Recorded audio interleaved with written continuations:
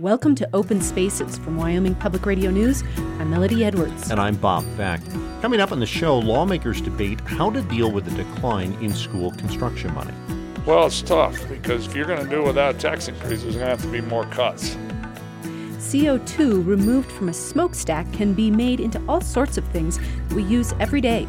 That's not only good for the environment, it is also not giving away something that we can then convert into a product that has value. We'll go inside what used to be one of the most secretive places in the country, a former nuclear missile launch facility outside of Cheyenne. You're standing where none of you would ever get a chance to stand unless you were specifically authorized to be here. We'll also hear about the new education law and hear new ideas for what to do with all Wyoming's wilderness study areas. Those stories and more coming up on Open Spaces on Wyoming Public Radio News. Support for Open Spaces podcast comes from the Hobbs School of Environment and Natural Resources at the University of Wyoming, uwyo.edu/HAUB.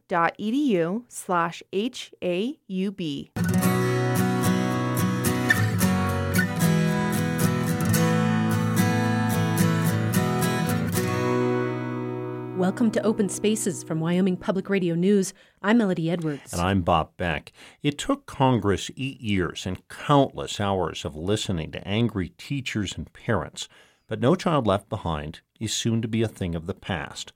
Matt Laszlo reports from Washington that Congress and the White House agreed to scrap the hated Bush-era law. Wyoming Senator Mike Enzi is now the budget chairman, but once upon a time, he was the top Republican on the Education Committee. So he's been calling for this education overhaul for some time. But Enzi says he wasn't surprised that it took so long to scrap the law. Actually, we've got bills whose authorization have expired as early as 1983. So 7 years on something as important as education is not a surprise.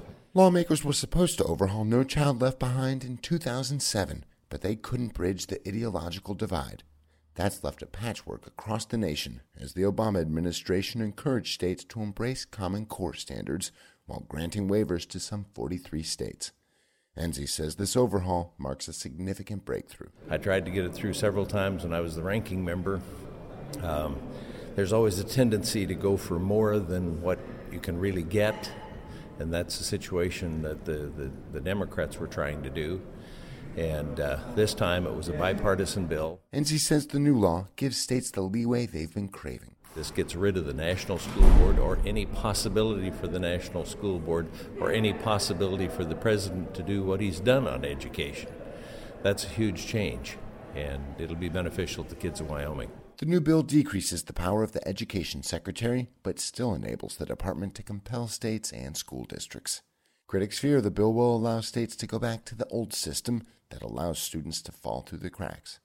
Virginia Congressman Bobby Scott is the top Democrat on the Education Committee. He says the federal government retains carrots and sticks.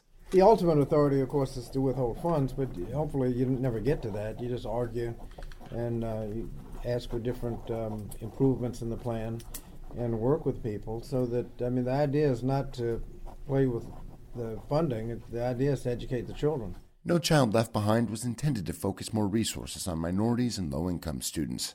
Scott says he fears those groups will continue to fall through the cracks with the new bill. The achievement gaps, racial and ethnic, have been slowly closing over the years. One gap that is problematic is the income gap. Low-income students are doing not nearly as well as upper-income students. Enzi sees things quite differently. He can only threaten to withhold funds on things that are against the law. We just changed the law, so there's hardly anything that can be against the law.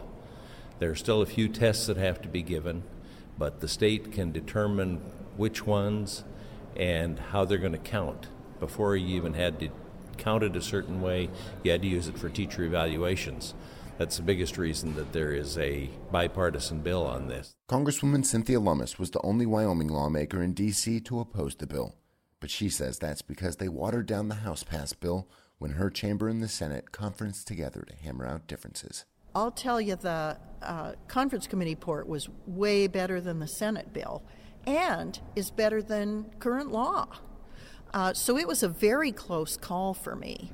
But at the end of the day, I just decided that my heart was with the House version, and so that was why I cast a no vote. Lummis complains the legislation didn't cut or consolidate as many programs as she would have liked, among other things. It retained flat funding instead of increasing, and because I'm one of those people who thinks that education is a state responsibility, not a federal responsibility, the House language included options for parents to get out of this constant testing. Senator Enzi isn't as strident. He also thinks it's a huge improvement from the constraints put on Wyoming educators under No Child Left Behind. One of the things I've learned is you take what you can get, and then you keep working on what you want. It took 8 years for lawmakers to agree on the changes needed to overhaul No Child Left Behind.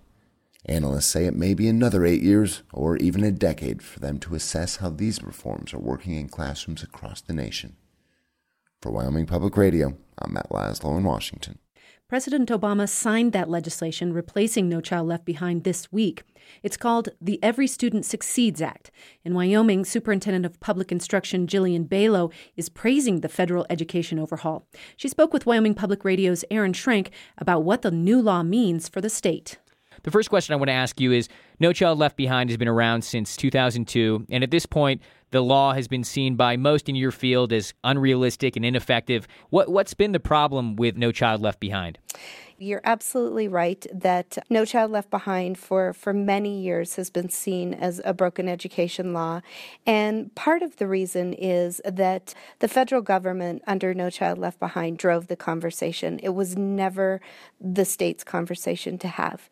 States were really at the beck and call of requirements put forth by the Department of Education at the national level. So ESSA, or as it's now called, Every Student Succeeds, or we love acronyms in education, so we'll call it ESSA, really gives us an opportunity to take a step back and say, now this is our conversation, and we can look at and leverage what we're doing well as a state and build on our challenges. And one of the big changes here with the new law is a shift in accountability from the feds to the states. And for those who want a basic understanding of accountability, basically measuring the performance of schools and students and making determinations about how to fix those things. What does the end of some federal micromanagement of education mean for Wyoming? What will our state and its local school districts be able to do that they perhaps could not do before? Yeah, believe it or not, it means less for Wyoming than some other states, and here's why. Wyoming is one of 7 states that doesn't have a No Child Left Behind waiver. The 43 states that took No Child Left Behind waivers needed to meet additional requirements, and many of those requirements were around a federal accountability system.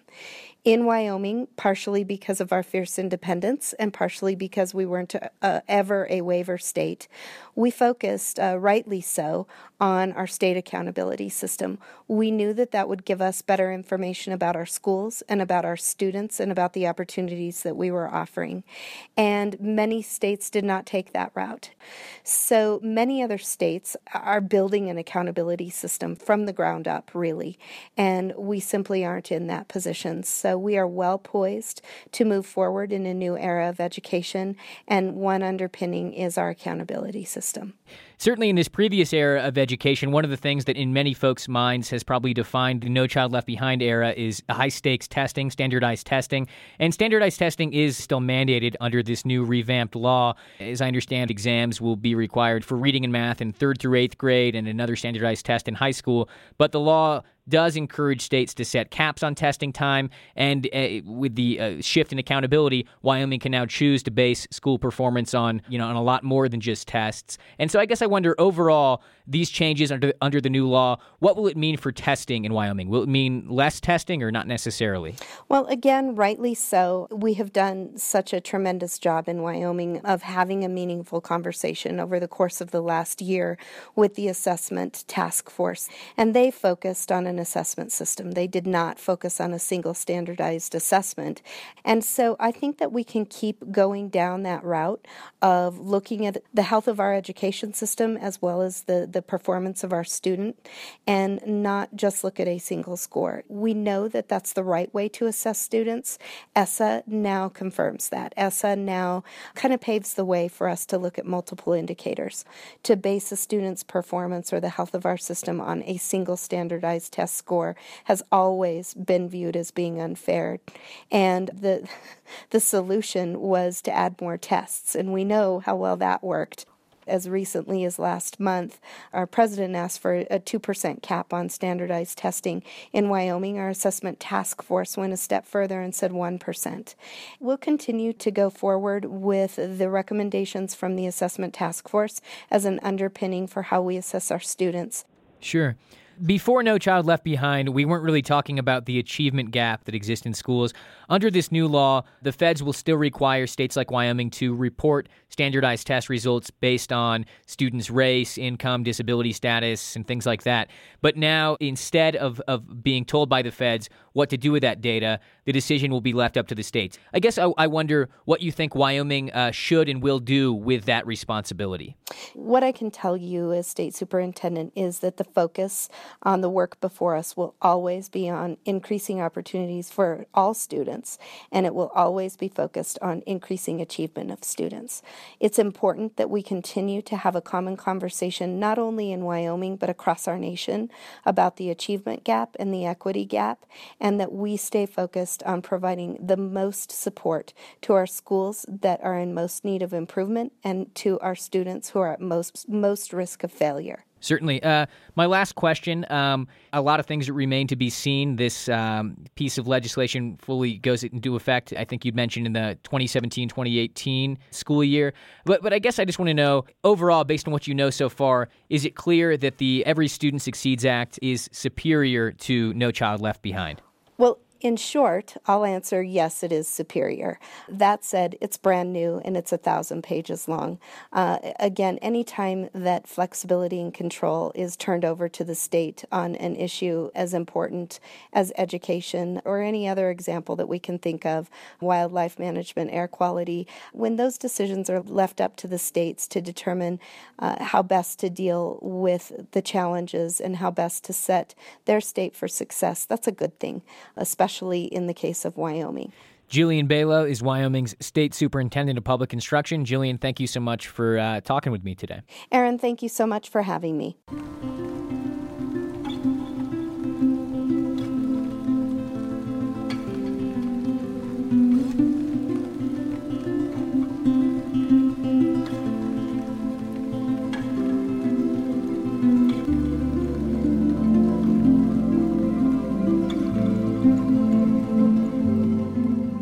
When we come back, we'll hear about how to put carbon dioxide to good use. This is Open Spaces.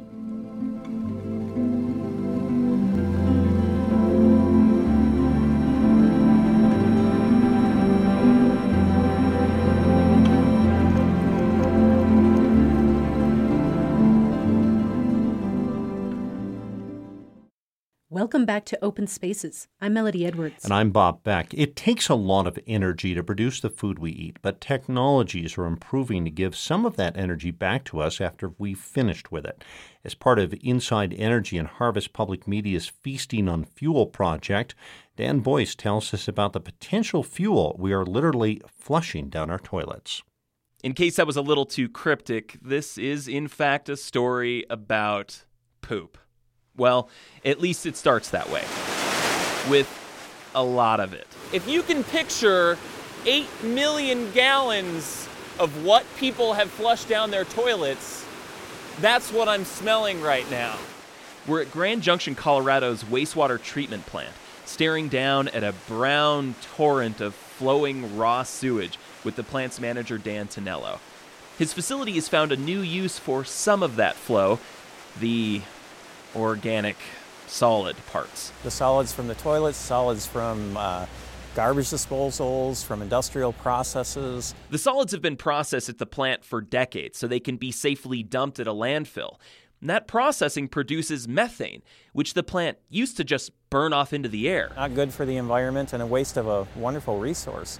Yet with more infrastructure to further refine that methane, what you end up with is chemically identical to natural gas that's drilled from underground. In the evening, when the trucks are done with their routes, they hook up, fill up. Grand Junction has been replacing an aging fleet of garbage trucks and buses with natural gas vehicles, fueled mostly by the human-sourced gas from the treatment plant.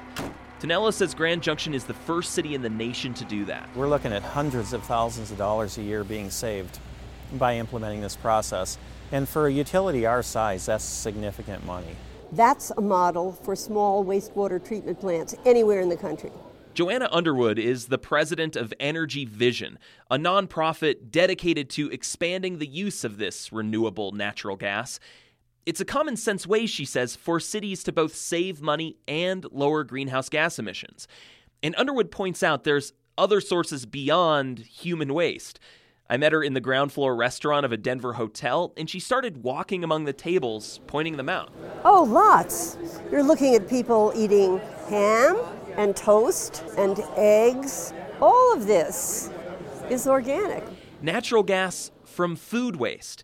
And right now, food scraps from restaurants are being collected along with that from grocery stores and other food manufacturers all over Colorado's densely populated Front Range. In just a few weeks, it will all be heading up to northern Colorado. The Heartland Biogas facility is in its final stages of construction. It basically does the same thing the plant in Grand Junction does, but on a much bigger scale, an enormous scale. It's very unique. It's one of the largest in North America. Bob Yost and his company A1 Organics are partnering with the facility to coordinate all that food coming in. There could be 25, 30 semi-loads per day of food waste coming. And then the food is mixed together with... And then the manure is added to that. Manure from a local dairy. Turns out the best way to get the most natural gas from waste is to have a balanced diet of both food scraps and poop. After they've created the renewable natural gas, it's injected into the pipeline, and then it's delivered to anywhere in the country. The same pipelines used for fossil fuel natural gas. Joanna Underwood of Energy Vision, she says if all the organic waste in the country was gathered, current technologies could produce enough natural gas to replace about half of the diesel fuel used in the U.S. transportation sector. So not a replacement for the traditional oil and gas industry by a long shot, but Underwood argues practical solutions to climate change have to be assembled piece by piece. One thing isn't going to do it, but for this sector, which in and of itself is big, it's not a small piece. And it's a piece we can each individually contribute to. About 1 cubic foot of natural gas per day, if you were wondering. For Inside Energy, I'm Dan Boyce. That story came to us as part of a collaboration between Inside Energy and Harvest Public Media. For more stories on how we're feasting on fuel, stay tuned to Wyoming Public Radio. Changing gears, Tuesday is an important date for those hoping to sign up for health insurance. Enrollment has been underway since November for those who purchase health care coverage through the federal marketplace via the website healthcare.gov. Kevin Cunahan oversees that effort, and he joins us to explain why Tuesday is so important. December 15th is the deadline for people to get coverage for January 1st. It's probably the biggest deadline within open enrollment, just because the majority of folks obviously want to get coverage for the full calendar year. So we strongly encourage people, Bob, not to wait to the last minute, which is something that I typically do for everything, but to get on healthcare.gov, call the call center, which is at 800-318-2596, and see the plans that are available. You know, roughly 80% of folks in Wyoming are eligible for financial assistance, and 60% of people in the state can find plans for under $75 after the subsidies. So it really makes a lot of sense for people just to find out what's available and get the confidential help that they need to walk them through the process. Maybe just to start with, too, I'm curious what type of enrollment you've had this year, or in some cases re-enrollment, because we had a little glitch with one of our carriers leaving. Yeah, well, you know, we're nationally we're doing extremely well. We've got almost 3 million plan selections. To date, we've got over 1 million new enrollees that have selected coverage, which we're very pleased about. In Wyoming, we've got roughly 9,000 folks enrolled. There are 88 plans that can be selected from the insurance company offered in the state.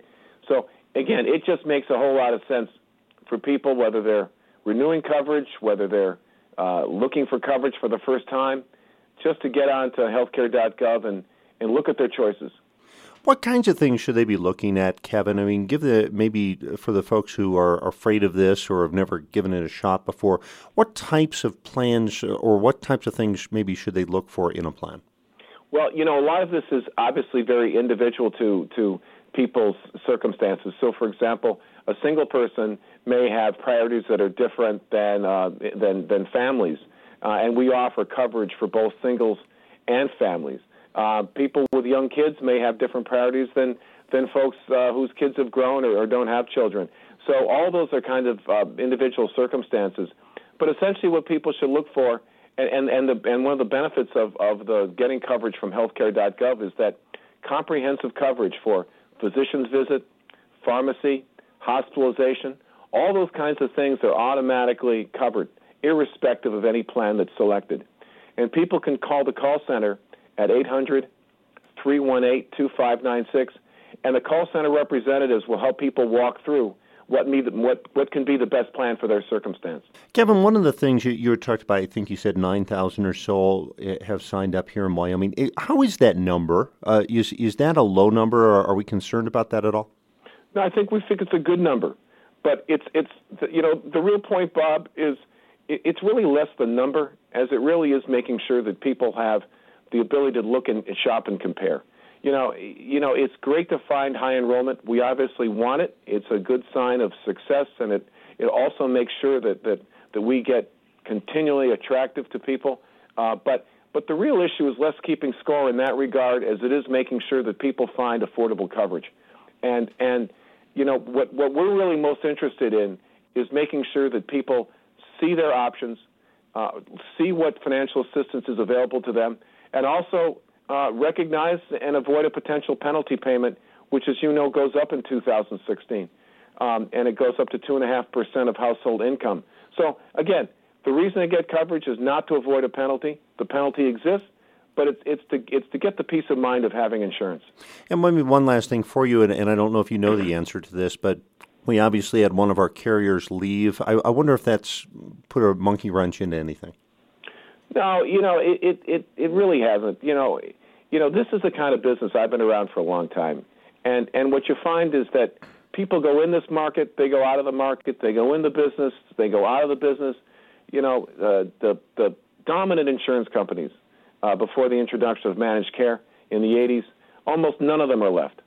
So this business refreshes itself. It's very local. So it's less really about individual insurance companies as it is about providing choice. And we've got 88 plans that people can choose from in Wyoming. And again, 60% can find plans for under $75 after the tax credit. So this is really what's important. It's the affordability. Kevin Cunahan with healthcare.gov. Thank you so much for taking time. Thank you, Bob.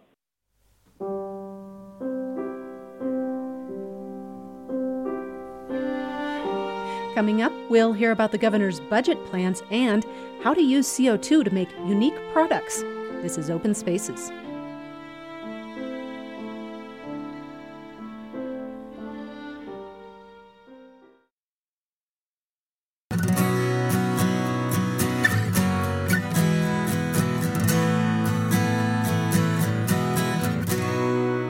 Welcome back to Open Spaces from Wyoming Public Radio News. I'm Bob Beck. And I'm Melody Edwards. The legislature's Joint Appropriations Committee has wrapped up its first week of budget hearings. The committee heard from the governor early in the week and has started reviewing agency budgets. The governor wants to eventually divert money going into the state's permanent mineral trust fund in an effort to keep the state budget where it is. Wyoming Public Radio's Bob Beck reports that lawmakers have mixed thoughts on that idea, but they're more concerned that the governor has not given more thought to a major budget threat. One who likes the governor's overall approach is Laramie Representative Kathy Conley.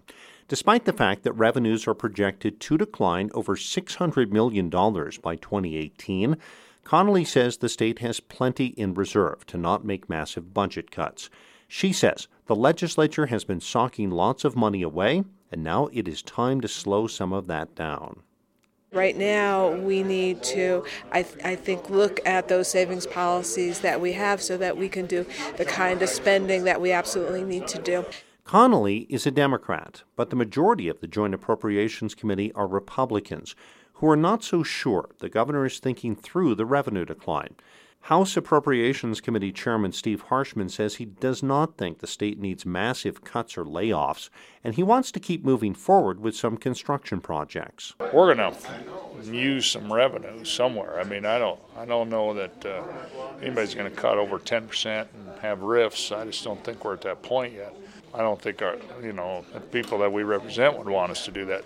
But the thing the governor did not address to Harshman's satisfaction is what to do about a projected $700 million shortfall for schools.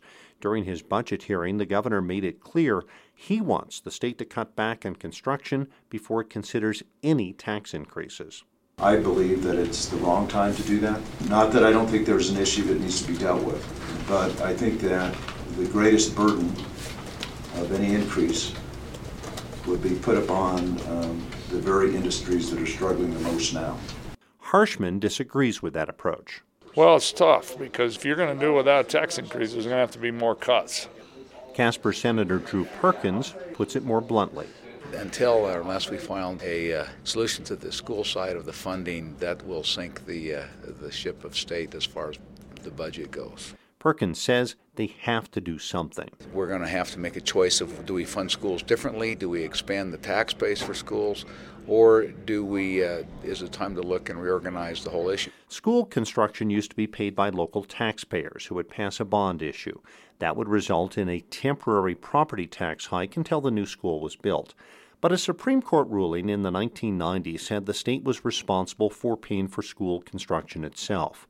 At the time, Senator Phil Nicholas was a fan of a statewide property tax to pay for school construction.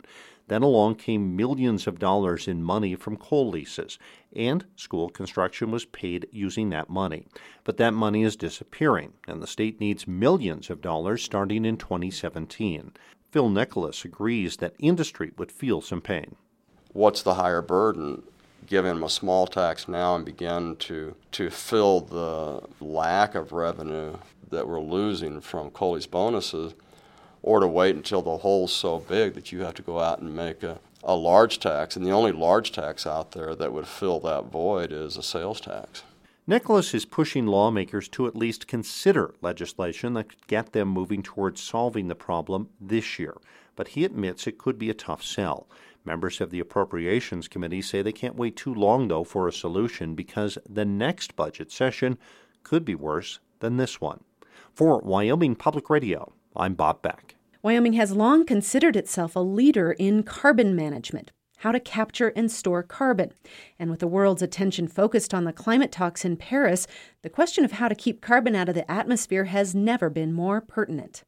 Kip Coddington is the new head of the University of Wyoming's Carbon Management Institute, and he sat down with Wyoming Public Radio's Stephanie Joyce to talk about the future of carbon storage technologies. What is Wyoming's potential for carbon capture and sequestration? The potential is wonderful. Just look, and it's in two different areas. I divide the world of geologic storage into two large buckets. One is storage during enhanced oil recovery, which we use the acronym CO2 EOR, and that is where you're using CO2 to enhance the additional production of typically oil in a producing field, and then that CO2 is stored as part of that process. And just with the ample oil production activities in Wyoming, there's substantial storage capability in existing oil fields within the state. With respect to non-enhanced oil recovery storage, an example of which would be the Rock Springs uplift, there also is tremendous potential there as well. With non-EOR storage, obviously there's a few projects that have come online. There are a few projects. Very few. I mean, where do you see this technology headed? I think those are great questions. And again, the example I always use, it almost feels as if we're at Kitty Hawk and the Wright brothers have just built that aircraft and it's gone 200 feet down the beach. And then everyone is turning around and asking where the 747 is. I'm actually heartened by the number of projects that are moving forward. I would say for deep saline storage, the issues are less technical than economic. It is a dead weight loss to inject CO2 into a non-productive activity, which would be storage, as opposed to enhanced oil recovery.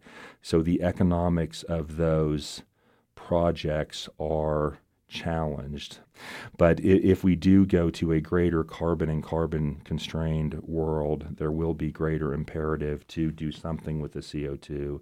At that future date, those saline storage opportunities may start to pencil. But until we get into that cost environment, that's probably not going to happen. But in the meantime, I think we are going to see more and more of these CO2 enhanced oil recovery projects go forward, because there is an economic case to be made for that starting today.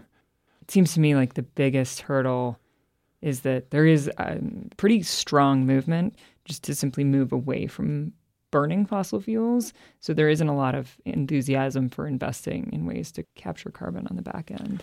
I am aware of this keep it in the ground movement. And I guess my answer to the keep it in the ground movement is that at some point, reality has to kick in. I mean, people want the lights to come on. You have to be able to get in a vehicle and drive. So if you keep it in the ground, what does that mean? That looks good for a slogan on a T-shirt, but what does that really mean? Fossil fuels are going to have a good long run. I think they may stay under carbon management pressure. That's going to continue to stay, and the keep it in the ground movement may just be the next front. But I don't think they're going to go away. Certainly not soon. There's been a lot of criticism in the past that the companies who have the most vested interest in continuing to have coal, the utilities and the coal companies, have not actually invested a lot of money in this kind of technology and have not actually shown a great deal of interest in furthering this technology. Is that an unfair criticism? Again, everything. I don't think is black and white. These issues are gray. I guess I don't entirely agree with that. First of all, with utilities they're in the business of making electrons. You could toss whatever fuel in the front door and they'll burn it or combust it or fuse it or whatever. They're in the electron business. They're not in the business of defending particular fuels. So you're right. The utilities, I think, generally have been, I would say, appropriately cautious about this technology because they have a duty to keep the lights on. The coal industry is their business model is mining coal. It's less of an R&D focus. It's less of a project development. I think the coal companies have done the best they could in a challenging economic environment. Yeah, I mean, I guess the question then is who is responsible? If it's not the coal companies and it's not the utilities, I mean, who's going to put up the money? Because it's going to take a lot of money. Well, then I would my ultimate answer there is that ultimately aren't these issues the taxpayers' responsibility? So if our elected representatives have said that taking the carbon out or reducing carbon is a civic responsibility, yet we still need energy. All these low carbon products sound good, but generally, they come with a price. One of the sort of striking contradictions that I see is here in Wyoming, we're obviously investing in carbon management, but our political delegation doesn't actually acknowledge the existence of climate change. It doesn't actually acknowledge that there is a need to capture carbon.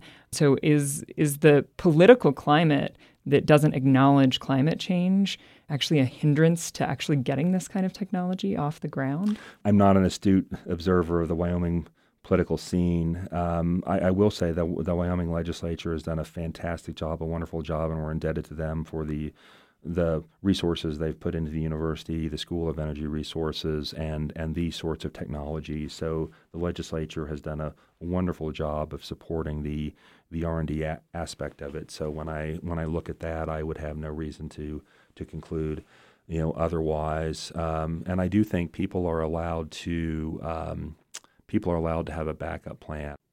Do you think that climate change is something that we should be addressing? That's a pressing societal concern. I think there are certain knowns. They've got that sensor in the top of the volcano in Hawaii, and they can see the parts per million of CO2 going up. That is a known. I think I'm unsettled by some of the squishiness of the science. But again, at the end of the day, it doesn't matter because the policymakers have already decided, as upheld by the Supreme Court, and this is the direction. And I don't see that changing. I appreciate you taking the time. Thank you for having me come in. I certainly appreciate it.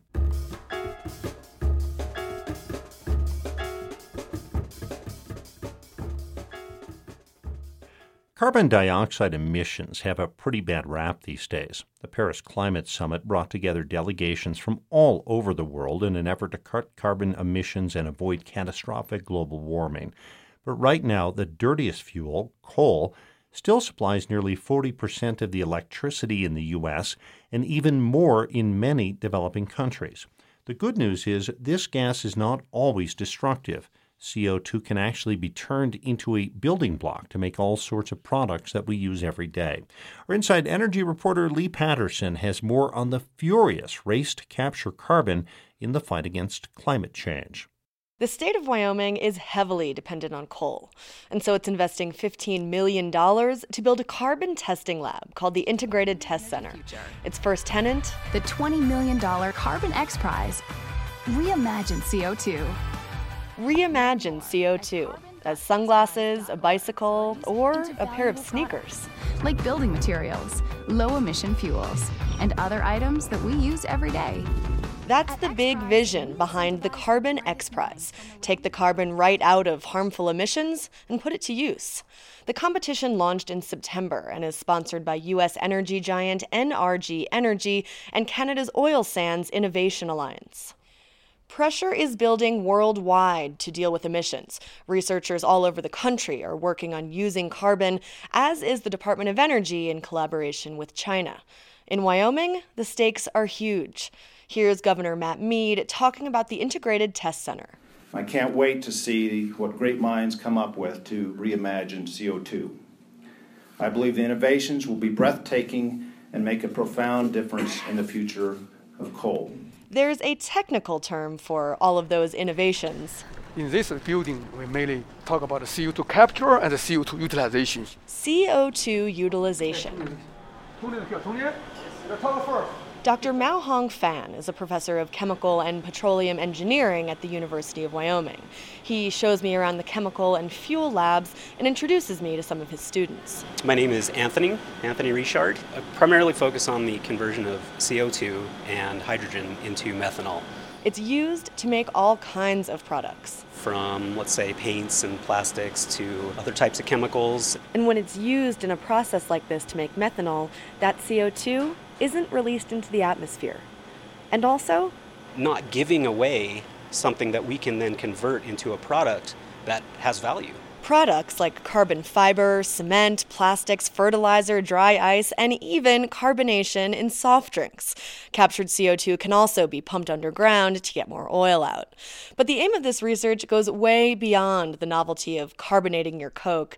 The holy grail is finding a way to pay for carbon capture. That's the technology that removes emissions right out of the smokestack. But it's expensive and, ironically, uses a lot of energy in the process. Simon Bennett, an analyst with the International Energy Agency, says offsetting those costs with carbon products is a seductive option. Technology gets provided, consumerism will do the rest, and that's a very attractive thing. But, Bennett points out, the willingness to pay for CO2 to use it in industry is not really stacking up in the current market context. According to the IEA, the industrial market for captured CO2 is around 200 million tons per year. Compare that to CO2 emissions from energy use in 2013, about 35 billion tons. Despite these odds, coal-dependent economies all over the world are banking on low-carbon technology. Mark Northam is the director of the University of Wyoming School of Energy Resources.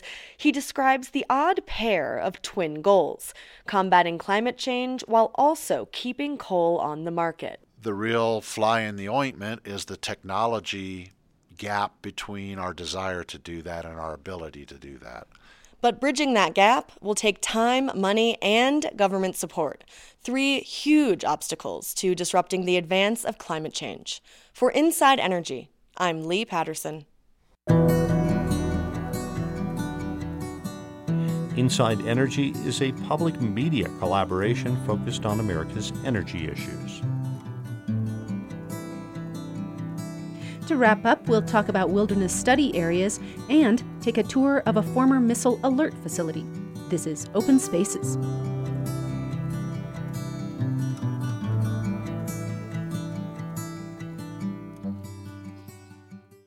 Welcome back to Open Spaces. I'm Melody Edwards. And I'm Bob Beck. Imagine buying a house, but when you go to move in, the whole family bickers about who should get which bedroom, how to arrange the furniture, whether to landscape or not. And since no one can decide, you just let the house sit empty. That's kind of what happened back in the early 90s, with 45 pieces of land around Wyoming designated as wilderness study areas. The study was complete 25 years ago, but since then, no one's been able to agree whether to officially make them wilderness or let them be used for other purposes. Wyoming Public Radio's Melody Edwards reports on a new strategy called the Wyoming Public Lands Initiative that's built on a novel concept. Quit waiting for Congress to act and let the locals decide. Just in Fremont County alone, there's 5 wilderness study areas. County Commission Chair Doug Thompson can't even call them all to mind. There's the Badlands up around Du Bois. There's the Sweetwater Rocks down around, between Jeffrey City and Rawlins. There's Sweetwater Canyon. And for years, he's been trying to do something about them. He says some aren't even suitable for wilderness status because of all the human impacts there. There's portions of the Sweetwater Rock that are right next to a United States highway. It has power lines. There's working ranches. In fact, I wrote a letter of opposition because it didn't match the criteria. But Thompson says there are other areas in his county that do fit the criteria. And that criteria is strict. Wilderness isn't just a place without roads, but also no motors, no wheels, not even chainsaws or mountain bikes. So making the choice to adopt one is often controversial with locals. Wyoming County Commission Association Director Peter Obermueller says that's one reason it's taken this long to deal with all these wilderness study areas. The BLM in Wyoming made those recommendations in 1991, and they said about half should be wilderness and half should be released. Well, Congress has the sole authority to make that final decision, and they haven't done so. So the federal agencies are stuck in limbo. He says there's one thing everyone does agree on. Because right now you can't realize the full potential of these lands, no matter what your desire for them is. He and many others think local stakeholders can best recognize those potentials. Wyoming's Wilderness Society representative Dan Smitherman says locals usually do what's best for their landscapes, and not just for sentimental reasons. Economic studies that have been done recently regarding public lands show that proximity to public land is an economic benefit to the community. Smitherman says the Wilderness Society is a strong supporter of such locally driven initiatives because they bring everyone to the table: industry, recreationists, ranchers. So it's not about wilderness. It's about looking at a landscape and deciding what is the most appropriate way to utilize and protect that landscape. He says once local groups do sit down together, the next step is these people collaboratively come up with a recommendation on how to treat this area, and they present it to the county commissioners. And the county commissioners basically give it a thumbs up, thumbs down. He says other initiatives like this in the West show locals often do choose wilderness. Or if not wilderness, other kinds of land protections, like national monuments or recreation areas. Then the plan is to get all of the participating counties to come together to bring a single state package to Congress. Congress in recent history has shown little appetite for unilaterally making a decision to go in and address wilderness. And in places where we've had success with wilderness, it's been a bottoms-up approach that started with a grassroots movement and then was presented to Congress. Wilderness Society Director Paul Spittler says he's worked on lots of these collaborations around the West. He tells of one recently in Utah where 5 counties collaborated. When I started working in this county, this commissioner literally could barely use the word wilderness. He almost had to spit it out like it was some sort of a insult. And now after 2 years, he has gone to the mat in his county for wilderness, and we're going to the mat in his county for the economic development interests that he's looking for. But Spittler says he's seen such local collaborations flop as well. They're not balanced. They're not driven by stakeholder interest at the local level. They're driven more by one side trying to impose its will on the other. And I will say that those proposals, on the whole, have fared very poorly in Congress. He says for it to work, the goal can't be to get everything you want, all wilderness or all economic development. The goal has to be a united front. What could be better than seeing a rancher, a motorized recreation interest, a conservationist, and a local county commissioner coming to Congress and saying, hey, we all agree on this proposal. Please support it. Counties should be able to start signing up for the Public Lands Initiative and organizing their working teams starting later this winter. For Wyoming Public Radio, I'm Melody Edwards.